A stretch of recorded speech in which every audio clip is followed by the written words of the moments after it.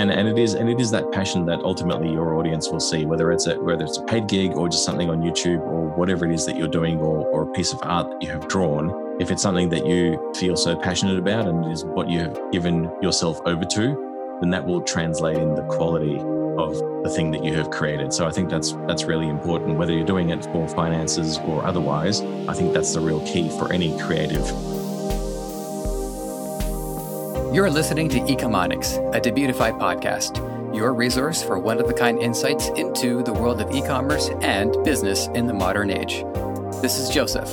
I'll be presenting a wealth of industry knowledge from interviews with successful business people and our own state-of-the-art research. Your time is valuable, so let's go.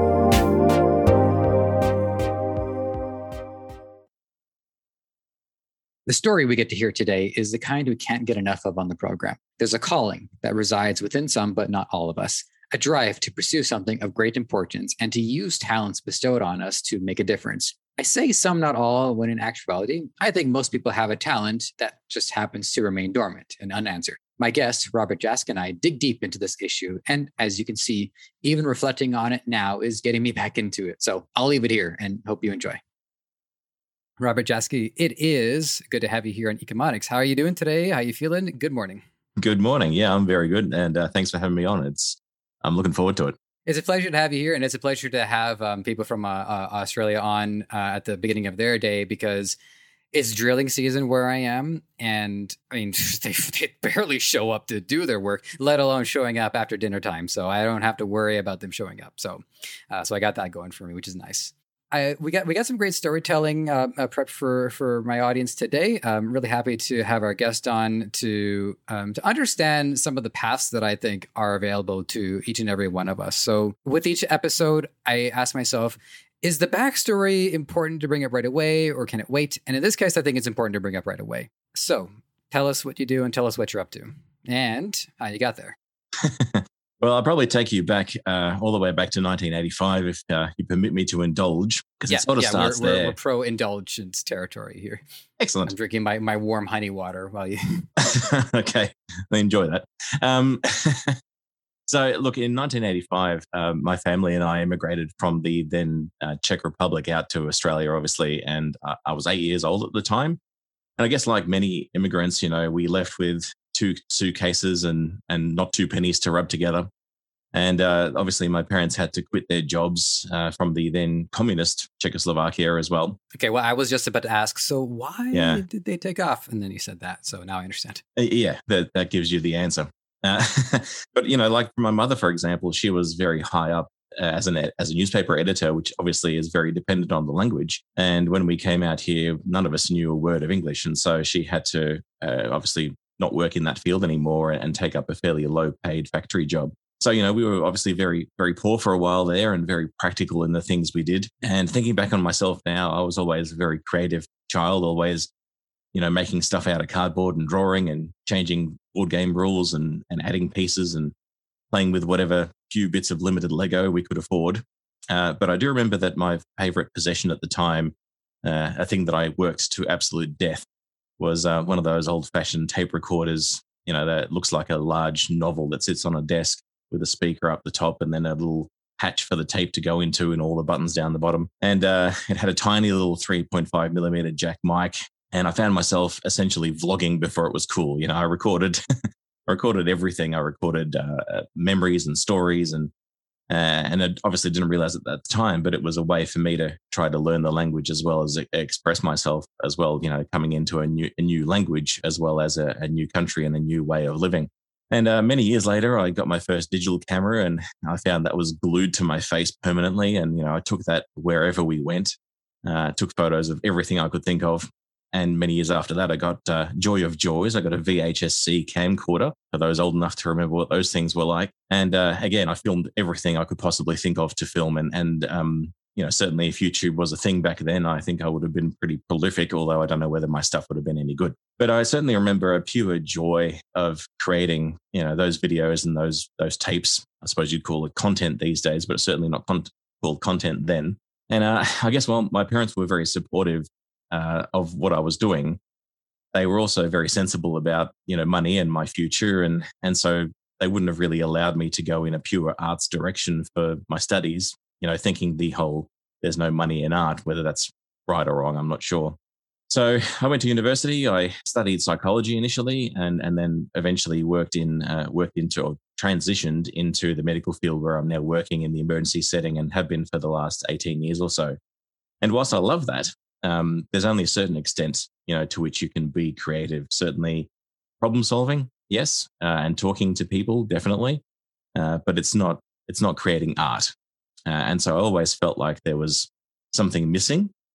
And whilst, this was always a hobby of mine, there was no sort of way I could think of to make it into a financial, beneficiary for myself, or find a way to make money out of it. And then by happenstance in 2018, so when I was 40, so coming into this fairly late, I had the opportunity to be involved in the back of house for a medical show that was being filmed at my work. And I was pretty much spending all my time watching the camera operators work and looking over their shoulders and asking them incessant questions, and I'm sure annoying them to death. And eventually they took pity on me, and a couple of them lent me one of their old cameras and a lapel mic. And, then it was back to like I was when I was young, filming like crazy and learning what I was actually doing and making a ton of mistakes. And I undertook what my wife likes to call a master's in YouTube watching, realizing that, whilst traditionally I thought to myself, well, I have to go to film school. I have to have a certificate to hold up to say, look, I can do a thing. But ultimately, there's so many different things that you can learn just by watching people, whether it's through YouTube or other platforms. So eventually, I registered my own business and bought some stuff, which, then brought with it its own share of nerves. And like most people, I own a mortgage. And so, an extra financial commitment was always a little bit scary. And essentially, I found myself working 2 full-time jobs to get it up and running. Learning everything from how on earth do I get business cards to how do I develop a website to how much do I charge for things, and, everything in between. And I guess the other part, the other thing that happened was that whilst we have a great department, whilst we have a great media department where I work, I realized that I could lend a totally different perspective to especially the educational videos that we were producing. And that essentially being that of the consumer as well as the creator. So shooting things for a way that I knew would be well received by those that it was intended for. And so since then, I guess they've realized that I can do this stuff. So I've shot several dozen videos internally. I've produced some photography for educational books. I've started a couple of podcasts, or at least tried to. And, even a few times they've left me off the leash and just said, go and create a creative video to do a particular thing, which is always probably my most joyous thing to do. And I'll probably get into this a little bit later on, but with my organization, you have to declare any secondary employment, including businesses that you have. And so obviously I couldn't charge them through my business because that'd be a conflict of interest, but I found a way to get paid hours for making those videos internally. And so there was a way to express myself creatively, but then also get paid through payroll rather than through the business. So still essentially, making money. So that worked for a good little while with some external clients coming out of the woodwork and seeing some of the previous work I had done and coming on board, and things were going really well. And then obviously, like most people, COVID hit and businesses started hunkering down. And obviously on the medical side of things, there was much more of a focus on the medical work itself because of the pandemic. And then the video medical stuff pivoted towards, having to deal with MS Teams and Zoom in its infancy, and dealing with the various audio imperfections and things that were there, and trying to make video content, recorded remotely, which was quite tricky. So that's essentially me. I guess a medico with a side hustle in videos for a profit, and also a bit of a YouTube channel, which is just purely for fun and creative outlet. I can always tell when, or at least not always, but I can tell these days when a story is coming towards the conclusion of it as soon as people have to talk about how things were affected by COVID. I'm like, okay, we're 1985. We're almost at present day. And there was a lot in there, as you're describing the story, I'm jotting notes down, and it made me realize I really should do what every other podcast does and always do the backstory first, because there's a lot to unearth, and it also establishes a lot of threads that we can explore and unravel as we continue on with this conversation. So I can't believe I'm going to do this, Joseph. Why are you doing this? So I think of this dad joke. I don't know if anybody's ever heard of it, where, like I said, I just went to the Czech Republic. I wanted to see if they heard of direct deposit. Yes, no, and nothing. Okay, never mind. I just What? because they called the Czech Republic. Oh God, that's terrible. Yeah, yeah. I've held on to that one for years. That was my first chance at it. All right, Okay, all right. So maybe so put that one back on the shelf. got it. Do you still have some of the content that you were making when? Right, a different way of asking is like, what's the oldest content that you've held on to after all these years? I think it probably somewhere on a dusty shelf in the back of a closet somewhere. I think I probably still have those tapes that I recorded when I was 8. And, obviously listening to those now is quite amusing because I have an extremely thick accent and obviously a kid voice. So those two things combined, I very much don't sound like myself when I'm listening back to that stuff. But it is interesting just to see that it was essentially just a flow of consciousness, a lot of it. And for an 8-year-old trying to work out what the language or how the language functioned, as well as what it is that they were trying to say, it's sort of very fascinating and meta to listen back to some of that stuff. And I have to get around to digitizing it before the tape quality completely degrades. Yeah, so there's actually here's something interesting. I wasn't exactly prepared to talk about this, but I think this is something cool you might find distinct. So one thing that my audience may or may not know about me, depending on how frequently they listen, is I am a creative writer, and I've been doing creative writing my whole life. One of the stories that I come up with when I was a kid, I just got this book about how to draw manga, Japanese art style. For those of you who don't know, and I just immediately started just drawing character after character. Took a bunch of them, made a story. Turns out that story was a anime version of Lord of the Rings, where they just go to a place and they kill somebody and then everybody's happy. And my entire life, I've been trying to write this story. And what I noticed is that at different points in my life, I would revisit the story, but there would be a different context for it. So when I came back to the story a few years later, I got my hands on RPG Maker and I was trying to turn it into a game. Just because at that point I was just thinking about, I would love to be a game designer. And then in my early 20s, where every 20-year-old millennial goes through their deconstructionist phase, where everything has to be meta or it's not enjoyable. Like Community is the best TV show of all time. It's still pretty good, but I don't quite think of all time anymore. And lately, I started thinking about that story again. The difference now is I thought, well, what if if the characters treat this all more like it's a profession, where it's their jobs to show up and fight a war, and they clock in, they kill a bunch of monsters, and they clock out for the day. And that's, to me, some of it has to do with recency bias, but to me, that's probably my favorite take on this story that I've had my entire life, because I think it's the most relatable and it's the most distinctive, because you don't really hear stories about warriors getting together to save the day and they're bored out of their skulls because they've been doing the same damn battle for the last 3 years. What I would like to hear, if there's a parallel of this on your side, is if you noticed some of your creative works over the years, and if you've noticed that, as your perspective changes, as your priorities change, if you've seen a different approach, if possible, to a similar work, like with my example, but if not, just your overall approach. The whole time you were talking, I was thinking about YouTube as a really good analogy to what you were saying. And I think that there's this real thing in my mind that is essentially the cookie cutter YouTuber. When I was watching YouTube and obviously learning what I was doing, the theme that came out of it more than anything else was that everyone looks the same, right? And you're convinced that you have to buy a $10,000 camera and $3,000 worth of colored lighting to put in the background. And you have to have a darkened room. And if your mic is anything but a Shure SM7B, you're committing some sort of cardinal sin. And you have to be Moody Rembrandt lit, and, you have to film it in log and buy one of their LUTs to calibrate it back up to normal. And everyone looks the same because they all obviously watched that one YouTuber who said, this is the ultimate way to set up a YouTube channel. And I think it's a real trap because, firstly, because you'll start comparing yourself to those multi-million subscriber YouTubers who, because of money, because of the fact they have editors, because of the fact they have partner companies, their content will look better than yours ever could.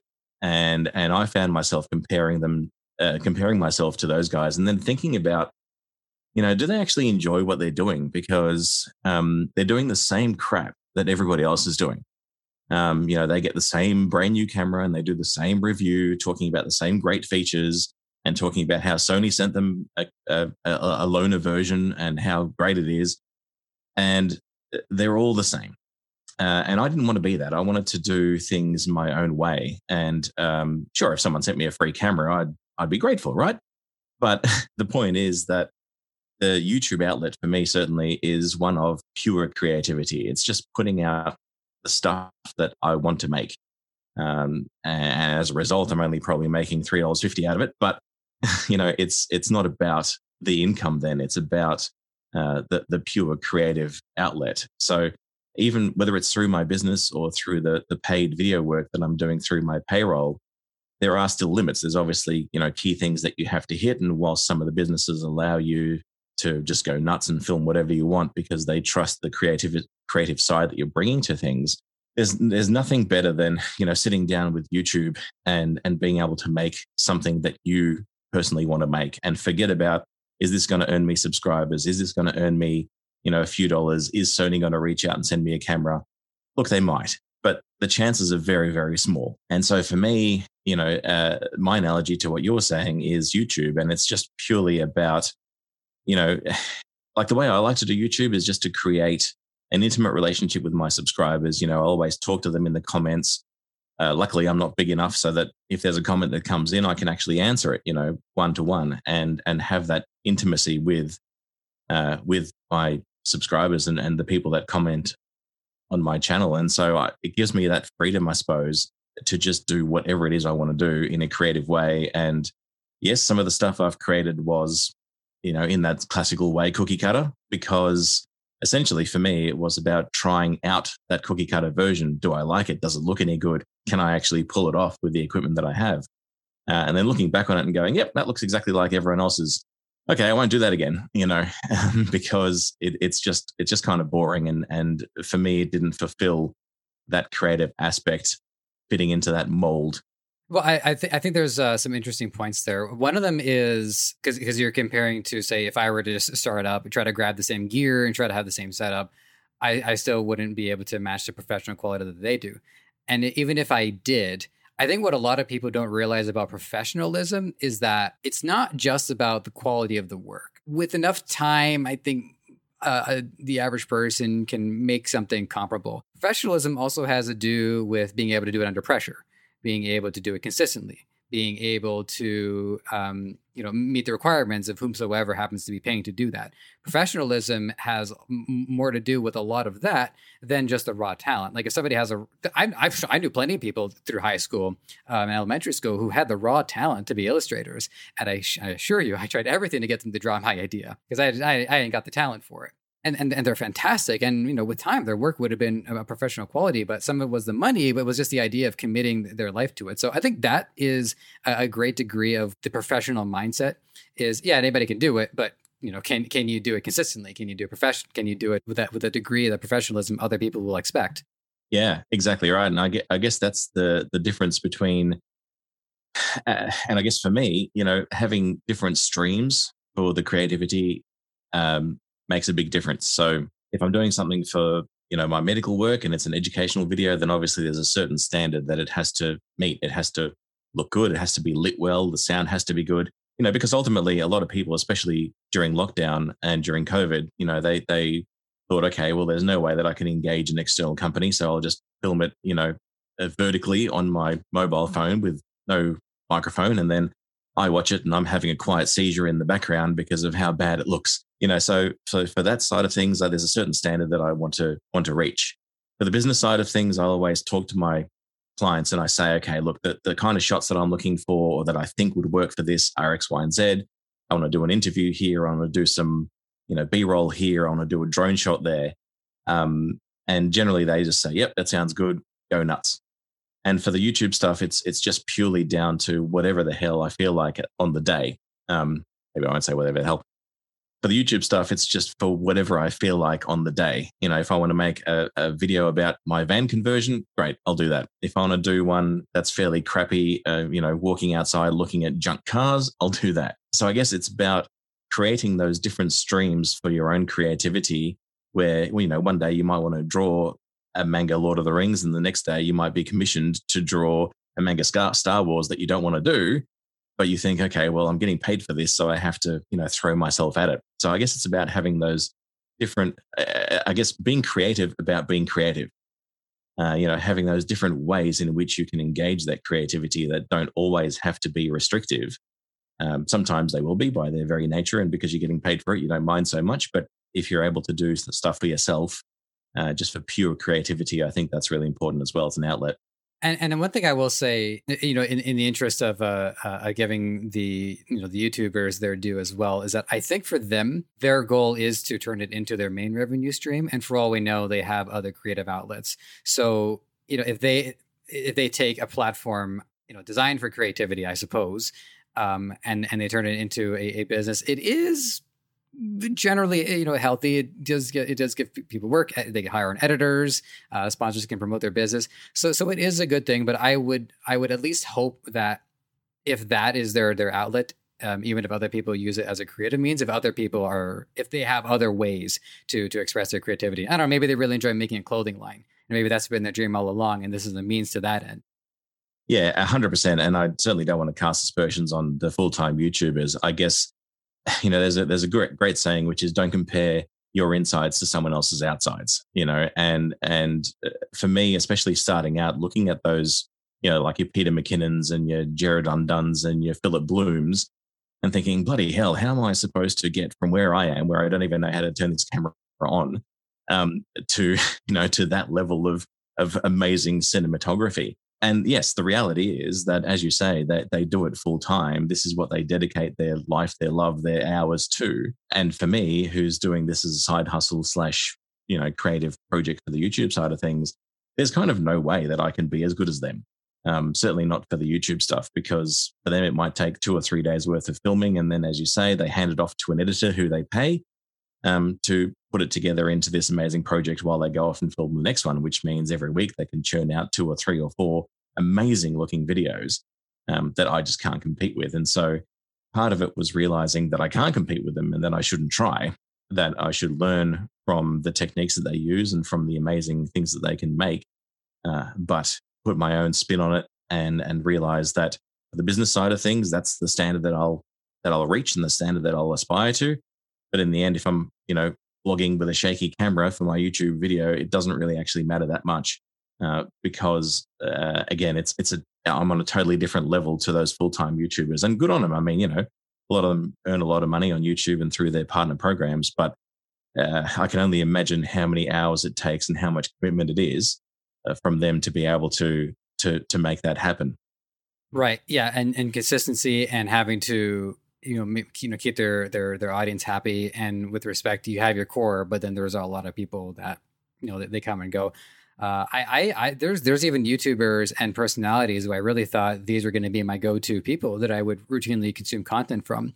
And even some of my most dedicated creators, I just burn out and I just take some time away from them and I come back to it. You find with a lot of other mediums is that there's break periods naturally integrated into it. I mean, you talk about movies, for instance. Well, movies take years before the sequel comes out. Even in a trilogy like Lord of the Rings, where it was all shot together, they still space it out. Heck, there's even movies where it's one movie split into 2 because they do like Hunger Games Part 1, Hunger Games Part 2. You have to wait. TV shows have seasons, so you have to wait. But in the YouTube section, there isn't really. There's only downtime if the creator says, "I got to take some time off. I'm losing my mind here," and that's not it hasn't really been an established part of it, which is that downtime, which is necessary. You do need that in order to build anticipation, get some of your energy and some of your sanity back. Yeah, and I think you and I spoke about this previously, but I think we're both in agreement, and you're the one who said it, but I absolutely agree, is that YouTube fundamentally, I think, needs to change the way that they are set up so that instead of just being channels, you could within that channel create shows. This is your idea that I'm blatantly stealing, but I completely agree with, because ultimately, it's not quite how theft works, but you're doing it so far. I'm borrowing it, but as you say, like if Peter McKinnon wanted to go off and start a clothing line, he would have to start another YouTube channel to dedicate to clothing. Why? For him, firstly, it wouldn't make any sense because everyone who goes to his channel wants to see videography stuff. For me, though, it's less of an issue because I might put up a van conversion video. It only gets 50 views, but I don't actually mind because I don't lose subscribers. No one's angry at me. Some might watch it, some might not. Those who are there for the Elite Dangerous content will watch that, and that's okay. But ultimately, if I created a new channel just for band videos, I have to start from zero again. And, I have to start from zero in the YouTube partner program, which means I have to get that up to 1,000 subs and all this stuff before I can even think about making 5 cents from it, which I think is fundamentally a poor part of the platform.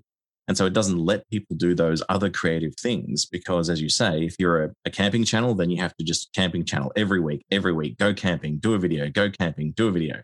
And as you say, they probably experience their fair share of burnout. Whereas if there were those shows rather than just channels, maybe they'd be able to do various different things on those different pathways to entertain themselves and keep things fresh and ultimately, drive their own creativity because they've got to have a break. But yeah, I mean, even behind the scenes, one of the things we're discussing is doing like a season 2 of the podcast. I'm like, I looked and once in a while you see a podcast that breaks into seasons, but for the most part they don't. And for me, like the main reason was like, oh yeah, I guess I can have a hiatus and maybe take a week off or something like that. That's that's like the one thing that's appealing about it. But that's as far as I can go into the behind the scenes stuff. But I appreciate you bringing it up because it didn't even occur to me to bring it up. So if I may, I just want to iterate it from my point of view, which is this is what's burned my I'm going for it. This is what's burned my ass about YouTube.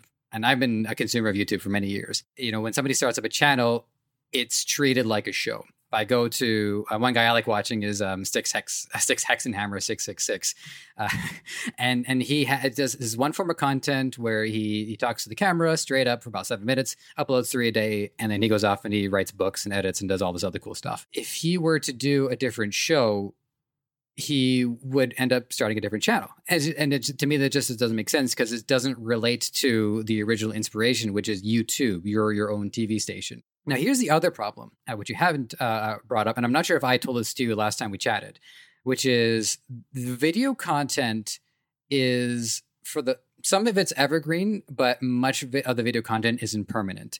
And I really do my best to make the content that I am making as evergreen as possible, which is why we get into personal stories, we get into background, sometimes we debate God. We get quirky because quirkiness lives forever. So I take great pride in that. But I also am consciously aware that like a lot of, say, like practices, what to do on a Facebook ad, stuff like that, it's not going to last forever.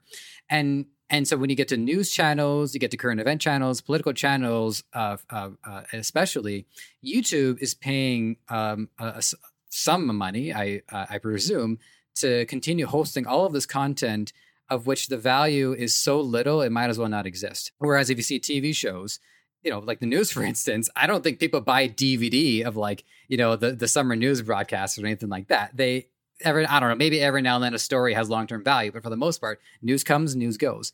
And I think if YouTube had set up a system early on where content stays for free for like 6 months, and then you pay a very small fee, like, 10 cents for a year, something really manageable. And then what you'll see is this churn rate, which is a natural part of the content consumption cycle. And they haven't done that. And I know that big tech spies on everybody. So guys, feel free, take this idea. Please just have it. I like it. Yeah. And look, I think the interesting part about YouTube and Facebook and TikTok and every other social media and media space really is that it is by its very nature impermanent, whether that's a word or not. But it's not a statue. It's not a block of granite. It could, YouTube could go away tomorrow, and everyone who relies on it for an income stream or an entertainment stream could be left out in the dust. And we've had an unprecedented pandemic which has taken the world by storm, and ultimately, so that means that anything could happen, and including in the tech space. I'm sure that people who created a MySpace page thought MySpace was never going away until it did as well. Maybe that's a poor example, but and perhaps didn't have the money behind it that YouTube does. But regardless, so I think really it speaks to, I guess, a risk appetite as well for creators, and I think it's really important to work at the right level and I guess work to a risk level that will excite you and drive you. And for me, it was buying the gear and going, okay, now I have essentially a debt that I have to work my butt off to pay back. But, it's important regardless to have those fallback plans, because digital content could be deleted tomorrow. Someone could hack the YouTube servers and just hit the delete button. And so I guess what is the backup plan? And what are you willing to do? Are you willing to sleep on a friend's couch if it doesn't go right? Are you willing to move back in with your parents? Or do you want to take a bit of a safer route like what I did? And I'm generally fairly risk averse, both in my medical work, as you have to be, and also in my video work as well. And so for me, it was important to retain my paid employment and do this as a side hustle, because I knew that, in the end, if the whole thing fell over, if the business side of things fell over, or the YouTube channel, was a non-starter, then I still had a backup and I had some security within which to be creative. So I think it's really important for everybody to come up with their own essentially risk appetite and their own plans for, okay, if this all goes to pot, what will I do? And I guess for me, it's going all right so far, but in the end, I now have an extremely solid retirement plan. Not that I plan on retiring for another 25 years or so, but when I do, the day I retire, I'm going straight into full-time videographer. So in the end, it's about pushing myself until I get to that point and doing the things that I'm doing and side hustling it up and having something to look forward to in later life as well. So yeah, I think risk appetite and risk profiling for each individual person is really important. And, ultimately keep pushing yourself, but doing it in a way that's tenable and feasible, I think is important. And, I can't remember who said it, but someone said that if you're not embarrassed by the work you did a year ago, then you're not pushing yourself hard enough. And, it's funny for me to think as well that, the content I'm making this week, I'm probably going to look back on a few years and go, oh, that was terrible, and cringe a bit at it. But ultimately, if you're not making those mistakes, then you're not learning. And if you're not seeing those mistakes, that you're not learning. But I think on the opposite side of things, I think it's important also not to agonize about those tiny mistakes that you're seeing in the editing suite and thinking, oh God, I didn't get a shot of the blah, blah, because no one ultimately cares as much as you do. Yeah, I mean, I agree with that. I think of things I wrote this morning and think, man, that guy was a tool. So like the degree, I mean, it gets. I think that's where like neurosis comes from, where somebody, as soon as they say something, they're already self criticizing. So never go full Woody Allen, just like 50%, 65%. Good advice, I think. I appreciate that.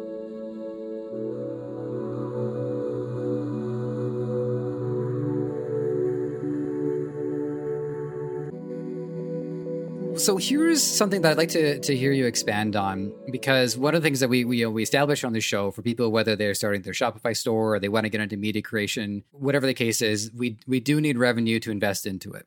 And what I think is really helpful and encouraging about your story is, you were able to work your expertise into your profession in the medical field.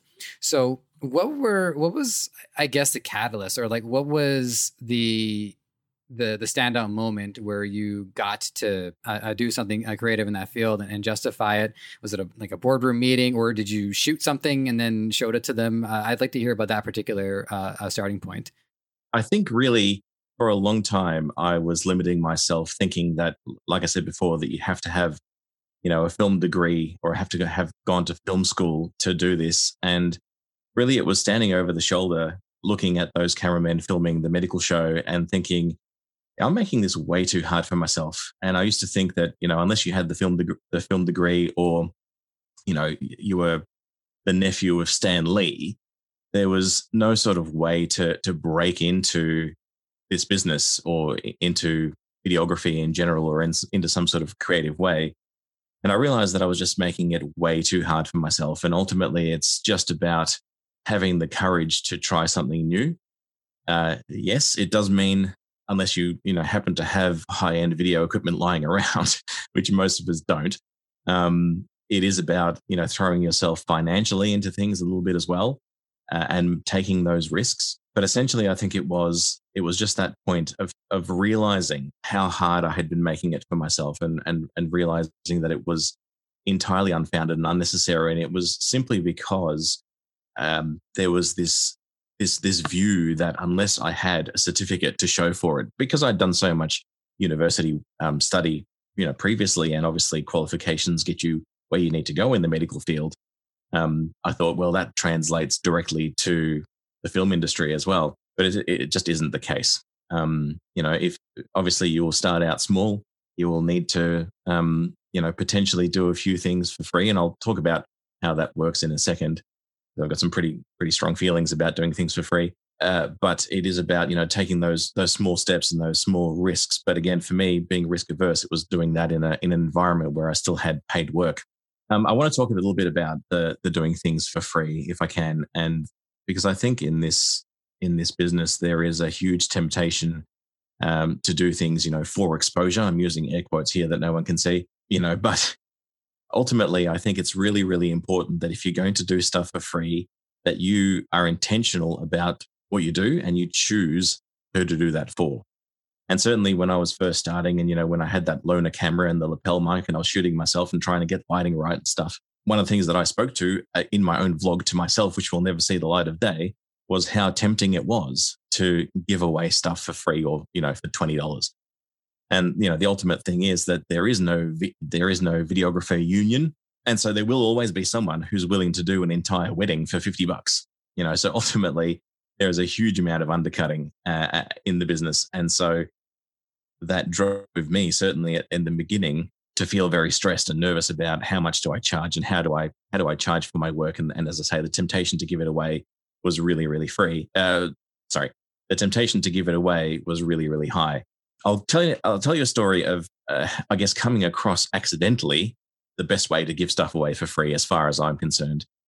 And that is to specifically choose who you want to give it to and something that's going to benefit you as well. So the example that I'll give you is there's a charity here in Australia called Love Me, Love You. And it's a charity focused on mental health and supporting those struggling with depression and suicidal ideation and mental health. And obviously, because I studied psychology and then went into the medical field, these are things that are really near and dear to my heart. Now, I'd never heard of this charity before they posted something on Facebook saying, look, we're having a fun run event. Are there any photographers who are interested in coming out and doing stuff? And I said, look, I'm a videographer. Do you want a video made? And they said, yeah, great, no worries. So I turned up at the event. In the end, it was a full day worth of shooting. It was probably 3 or 4 days worth of editing.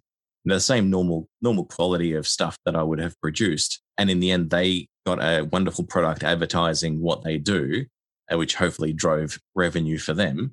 I asked them for, and they gave me a review that I could then use on my website, which obviously, then shows to people that, you're a credible person. Plus there's something interesting that you've produced and also speaks to something that's important in society, which again, I'm passionate about.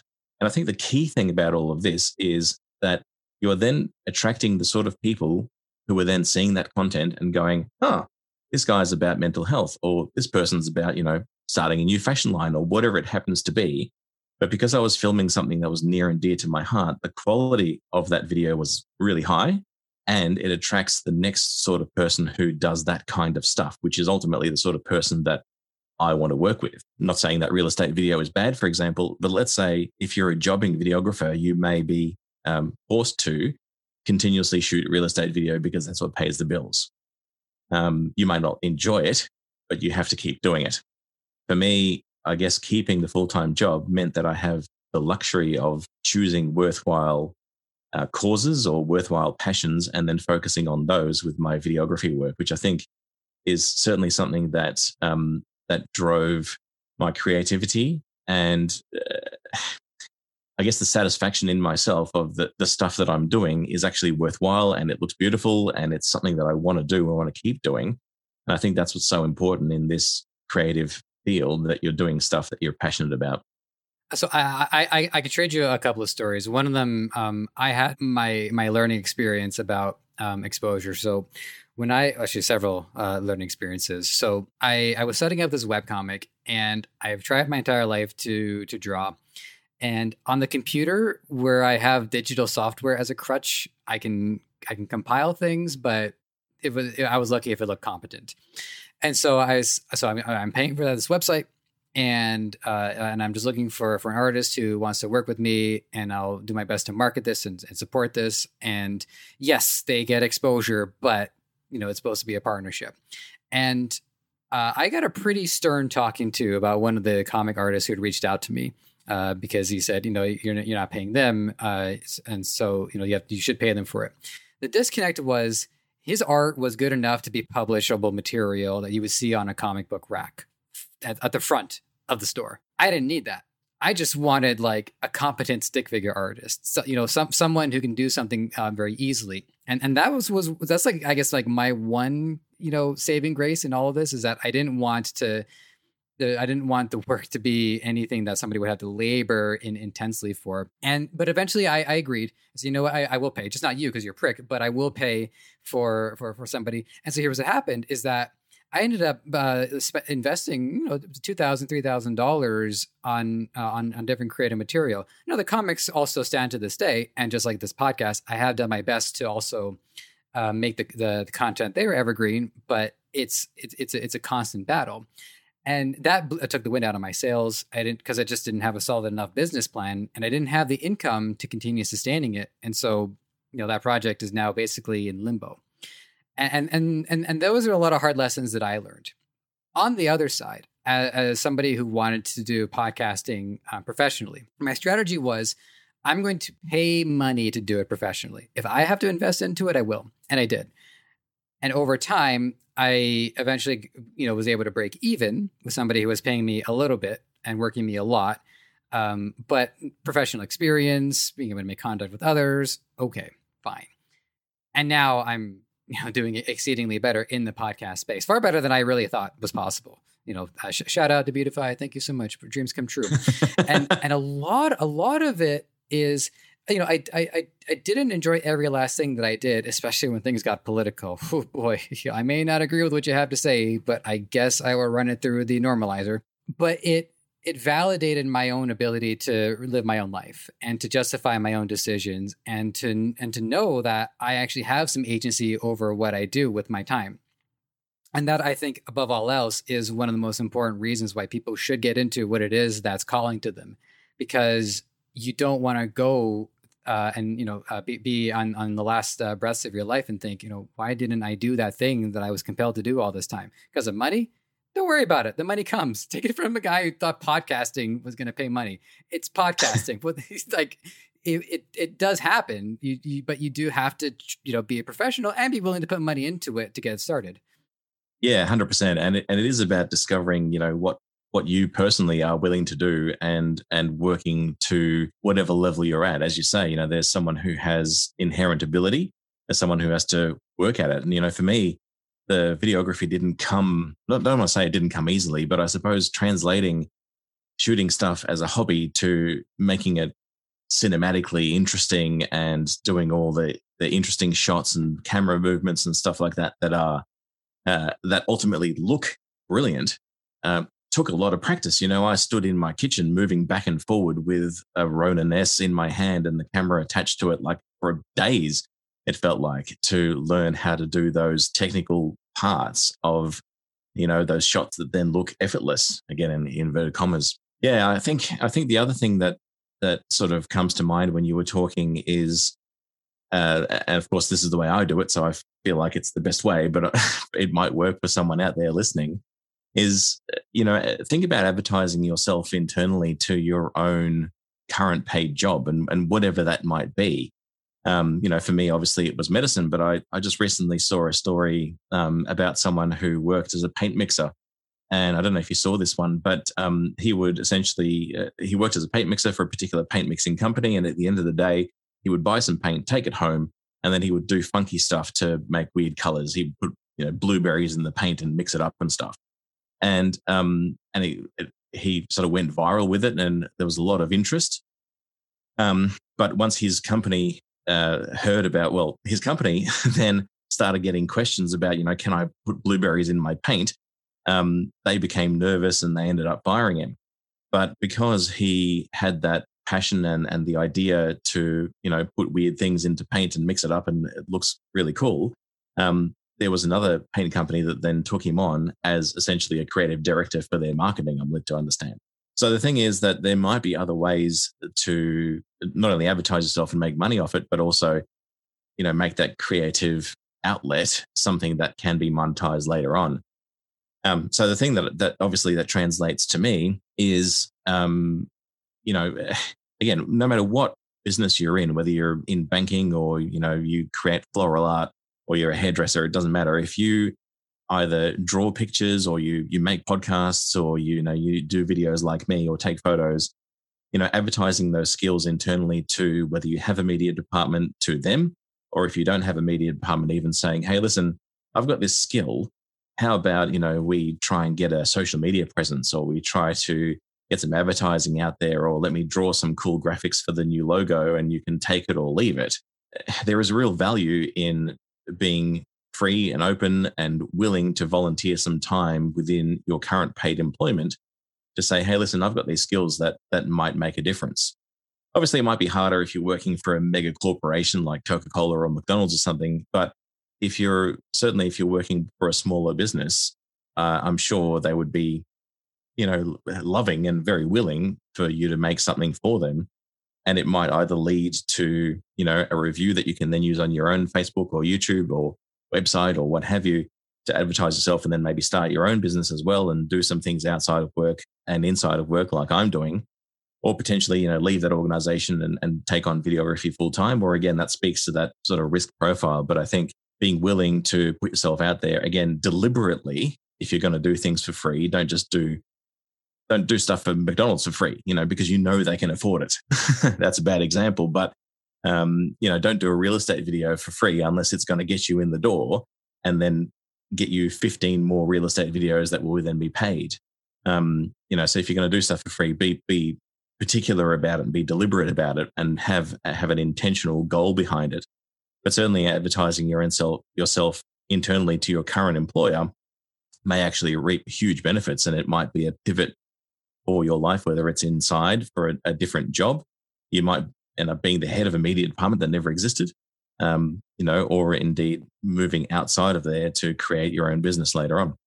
Yeah, and don't be afraid to look after yourself too, my delightful audience. So it's been almost a year since I've been conducting these interviews, and you had best believe that a lot of the people that I've talked to have continued on to be people that I've talked to, off the clock, basically. We had one game streamer on quite a few months ago, and now I do his podcast every week. So, and the reason why I especially want to validate this point is because in one of my previous positions, I didn't do that. I let the client, he would get a bunch of other people who wanted to make podcasts. They would pay him, he would pay me.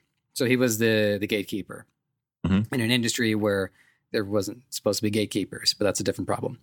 And the thing was, I didn't really network with those other people very much. And so when I left that client, I left the whole thing. So a lot of the people that I had built these relationships with, I just, it was almost maybe out of a professional courtesy, but I didn't want to then overstep that same gatekeeper. I should have kept more contact with them, and maybe they actually would have just gone over his head and just worked with me directly anyways. So it can be worrisome to do networking and stuff like that. But coming from somebody who's a lot of valuable time could have been a lot more valuable had I just looked after myself. So that's an important point too, and I just wanted to use this as a chance to articulate that. Yeah, you're spot on. And I think the other part of it is, and another trap that sort of exists in videography specifically, thinking that, the current opportunity that you have or the first opportunity you ever got is going to be the best or only opportunity you ever get, which, you may have felt like at the time as well. And, I talk to they cameramen who work on huge budget TV and movie sort of deals, but because they're freelancers, they finish a shoot and they go, okay, that was awesome. And, I've got a bit of money in the bank and great, I'll go and buy another camera because that's what I have to do. But then thinking, biting their fingernails going, oh God, will I ever work again? This was amazing. How do I recapture this? How do I get back into this? And, and just creating that real sense of apprehension. But I guess taking a moment to take a breath and to relax and trying to find, okay, if right in front of me there's a wall, maybe to the right or left of me there's a ladder to get over it. Or maybe there's no wall at all. Or maybe there's a ditch that I have to get through. But there are other ways to get past those blockers. And like in your example, if there is a blocker in front of you, then maybe just ignore it. maybe start your own thing and, build your audience that way.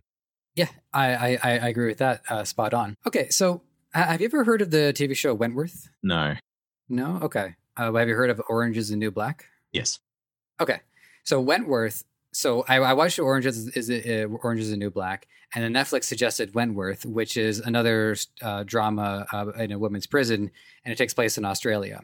And you'll see where I'm going with this. I think it's an interesting question. So I would say if people haven't seen either of them, or I guess in your case you haven't seen one of them, a couple of clips might help for context. There was a difference in the prisons. In Wentworth, all the women's prisons, they'd all have like their own little rooms. They'd have their own individual beds. It's actually kind of nice, and they could make tea. Like, wow, okay, a lot more pleasant than the American prisons by far. So there's that, but there was also a difference in the storytelling. In Orange's case, it was ensemble, and the prison was a metaphor for the commentary on American issues. Whereas with Wentworth, the prison was the setting, and they used the rules of the prison to dictate the story. But it was very much about the characters and their and then they would focus on a few characters at a time, and it was very character driven. I just observed similar setting. But a lot of differences in the storytelling and the creativity. And I'm wondering, from your perspective, have you spotted, like creative differences culturally in Australia versus culturally what you see in the States? Ooh, that's a big question. I guess, globally, Australia doesn't have a Hollywood.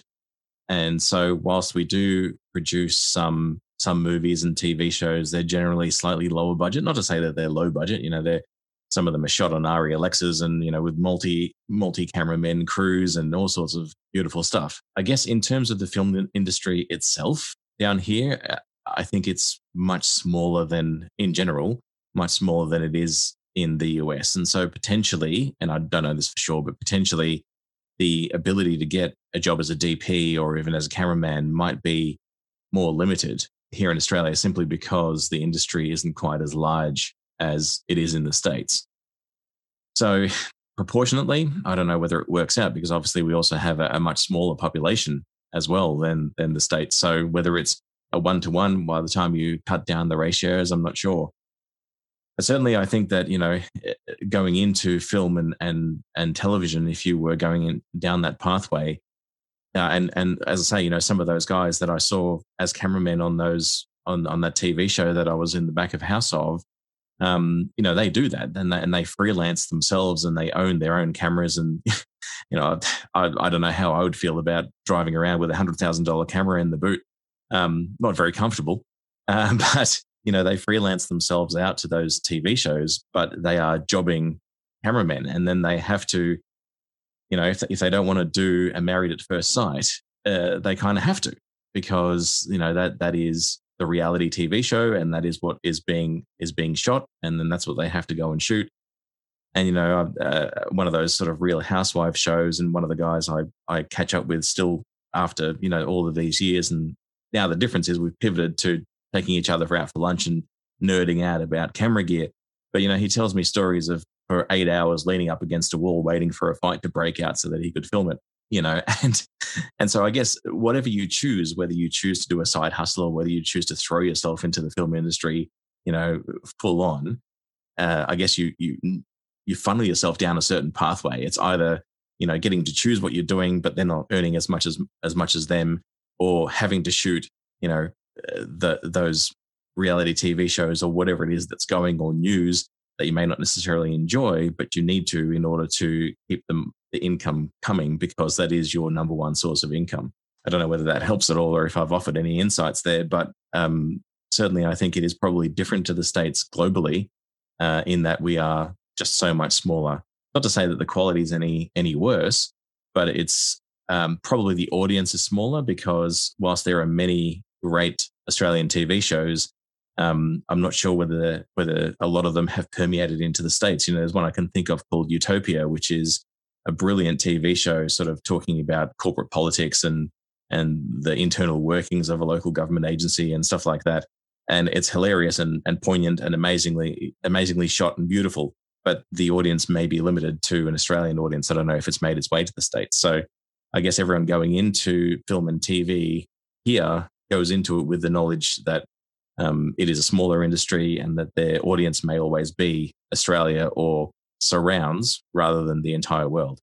So actually, there was one parallel that I had that I noticed in what you're describing. That's a similarity and not a difference. Is that even here working in the States? Well, I mean, I'm in Canada, but my running joke is that Canada is just basically America wearing a helmet. And and my girlfriend, she's in acting, and she gets a lot of roles, and she basically auditions for whatever role she gets, and the supply is far more restricted than the demand. The demand is massive, and I think it's a very rare luxury. And even here stateside, if anybody can be selective about the work they do, you basically have to have made it or be like 100% about the artistic integrity and just like, I will not do something unless it is something that I can live with. God bless those people, because I am not one of them. Yeah, or do what I did. Choose to remain small. Choose to remain small and independent, and pick and choose the jobs that you want to be involved with, and the things that you are yourself passionate about, or that you can see that there's value for society. In shooting whatever it is, whether it's mental health for me or whatever it might be for an individual person, there is still a way to engage those passions, but with the understanding that, that might not be the biggest blockbuster hit film or the hit TV show, and you may have to, shoot some B-grade horror and be thinking to yourself the entire time, I wish I was doing something else. I'd probably prefer to continue working at Macca's like I used to, than doing this. But, committing yourself down that path means that you kind of are stuck in that. Whereas, as you say, it's either. So I used to say to my patients that there are two people in the world that you can tell your most intimate story to. And those are your best friend in the world and a complete stranger, and nothing in between. Right. So in the same way, this kind of rings true to that creativity. You can be a nobody. You can be a very small and independent person. You can shoot whatever you want, or you can have made it and be the the Stan Lee or the Steven Spielberg, and you can shoot whatever you want. And in between, it gets a bit hazy because you may have to do the jobbing side of things, where you're shooting the reality TV shows and then doing the creative stuff on the side, which will make you certainly busier and more tired, but it will allow you to sort of flex those creative muscles a bit in between those two extremes. But certainly down the lower end and down the high, and at the higher end, you have much more of that creative freedom to be yourself. And it's really important, I think, in this industry to stay true to yourself and not lose your own passion in your own way for the sake of a buck. Well said. By the way, if you're a current user of Debutify or haven't tried us out yet, Debutify version 3 has been released, and now is a good time to upgrade or get started as any. A streamlined user interface along with an ever-increasing array of conversion-boosting add-ons is waiting for you. So download today for free and start your journey. Who knows? Maybe I'll be interviewing you before too long.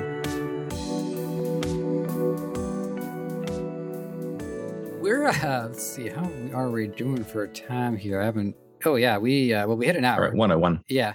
So I still had I had 17 questions here. I didn't really, we just let it go. And that's exactly how I want these podcasts to be. So I'm very happy about that. So one thing I want to know about is like on a day-to-day or even like a week-to-week basis, just like your general management, it's like, you is it like a clocking in at 9, going home at 5, and then doing your video thing, do it in on weekends. I can kind of intuit how this would work just based off how these things typically work, but I would like to hear about what does your week look like generally, and also you stay energized for it. Coffee is a wonderful thing. Okay. Although certainly in my younger days working in medicine, I start my shift with a energy drink and have another one in the middle and a couple of coffees in between and end with another one, and then not being able to sleep. And certainly that's not something that a 42-year-old body can do, but it's something that a 25-year-old body used to do. So yeah, staying energized is tricky. And I think it's important to also have downtime. I think there's a really great saying, again, I can't remember who said it, but the harder you work, the harder you have to play. And I think that's really, really important because there is a temptation to work yourself to death. And especially for me, when I first started, again, working full time in medicine and working full time essentially to start a business, and then probably working full time again to learn what I was actually trying to do, was a bit of a nightmare. And also, I have two kids. And so trying to juggle that in with parenting and downtime and everything else, it becomes pretty insane. And, obviously, there are a lot of stories from lots of people working 3 or 4 jobs just to make ends meet. And so I absolutely appreciate that making ends meet and time management and trying to be creative is a nightmare. So I guess for me, when I was first starting, I realized that there was a good 6 to 10 months worth of very intense, almost 24-hour a day work. It was pretty much get up, go to my medical job, work there, come home from a shift, work all night on editing a video or shooting something or whatever, and certainly burning the candle at both ends and probably in the middle as well. But knowing that it was a finite time, I think was important, and knowing that I could dedicate myself to it for that 6 to 10 months while I was first starting out and trying to learn everything. I sort of threw myself into it, obviously with the support of my lovely wife, but it certainly wasn't easy. And looking back on it now, it's I almost don't know how I did it myself.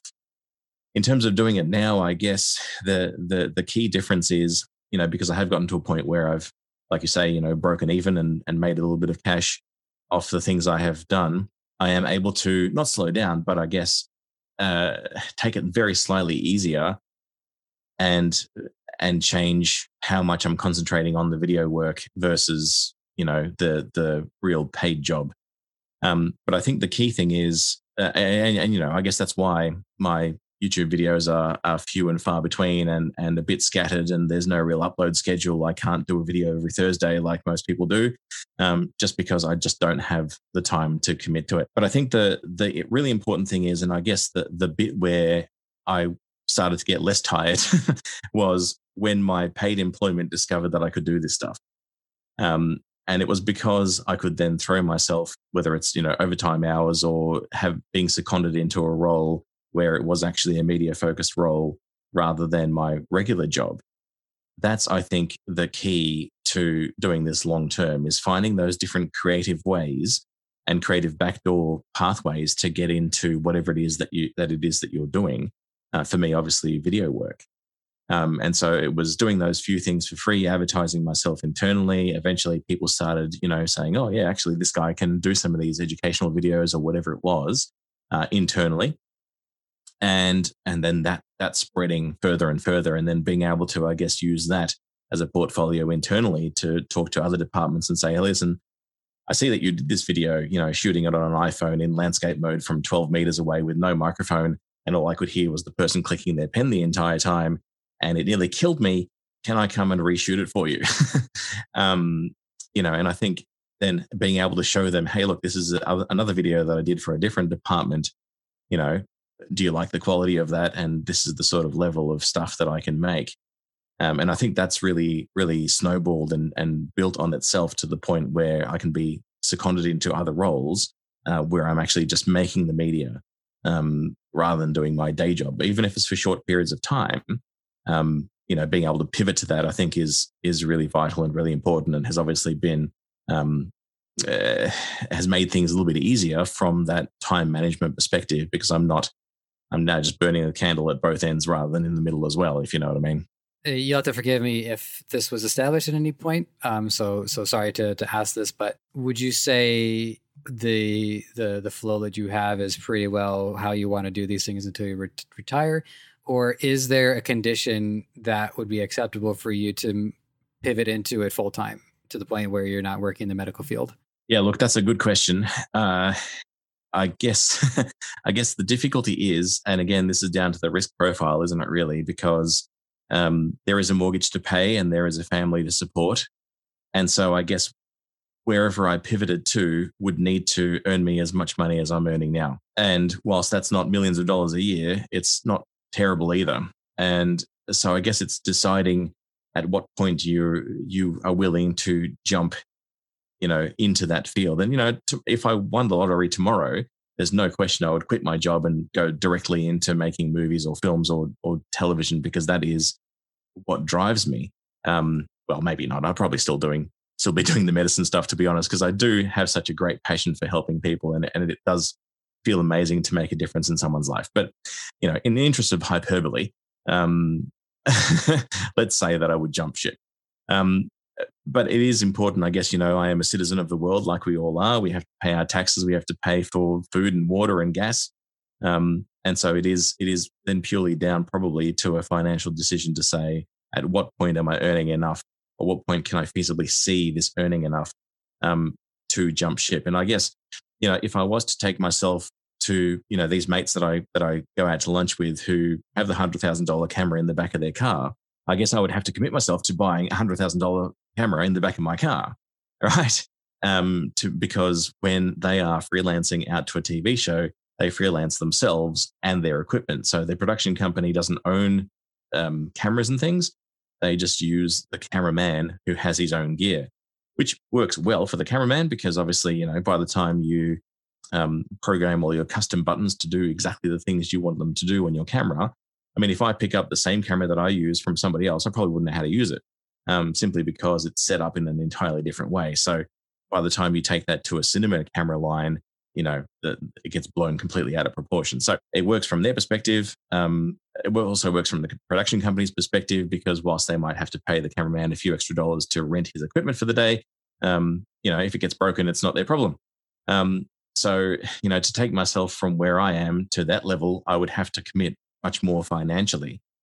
So whilst I'd love to say that, following your dreams and following your passions and just running off into the field of dandelions is what I would do, there is ultimately a financial component to it, which I think everyone has to make that decision, which is, again, why I was talking about that sort of risk appetite earlier, is what is it that you're willing to do? What is it willing to give up in order to throw yourself into this? And I suppose for me, it remains a retirement goal. And fortunately for me, I do get a little bit of annual leave. And so during all of my annual leave, I always then do some filming and contact the external clients and do all that stuff external to my paid job to expand those parts of my business, and obviously do a lot more stuff on YouTube whenever I have time. So yeah, I guess it's deciding within yourself at what level you want to engage with this and how much you're willing to throw yourself into it, both creatively, physically, emotionally, financially. It kind of ends up being a holistic approach to how much you're willing to give of yourself. To tie this up for for my audience, because this is a Shopify country at the end of the day, the way I would relate to this is why the brand is so important. Is because if all I were trying to do was trying to sell a product, then the only thing that I would have to throw myself into is the logistics of trying to sell a product. However, by establishing a brand, it's activated my creativity, and it's given me a means to write, to blog, and to promote other products, stick some affiliate links in there while I'm at it. It allows that entity to have a presence where the pressure that's applied to it is only the pressure that I choose to apply to it. I don't want to abandon everything that I'm doing because, like I said before, I spent 10 years trying to make podcasting work. So one risky venture at a time. People, the creativity and the passion and the drive for that is, if you activate that, then you'll be happy to do it regardless of, how much time you're going to commit to it. So if you find that, you'll find the answer, and you'll see how much of it is going to, how much of an important element it's going to be in your life. Yeah. Couldn't agree more. Absolutely. And it is that passion that ultimately your audience will see, whether it's a paid gig or just something on YouTube or whatever it is that you're doing, or a piece of art that you have drawn. If it's something that you feel so passionate about and it is what you have given yourself over to, then that will translate in the quality of the thing that you have created. So I think that's really important, whether you're doing it for finances or otherwise. I think that's the real key for any creative. Fantastic. Well, Robert, we're going to wrap this episode up, but my crystal ball predicts that there's going to be a part 2 down the line.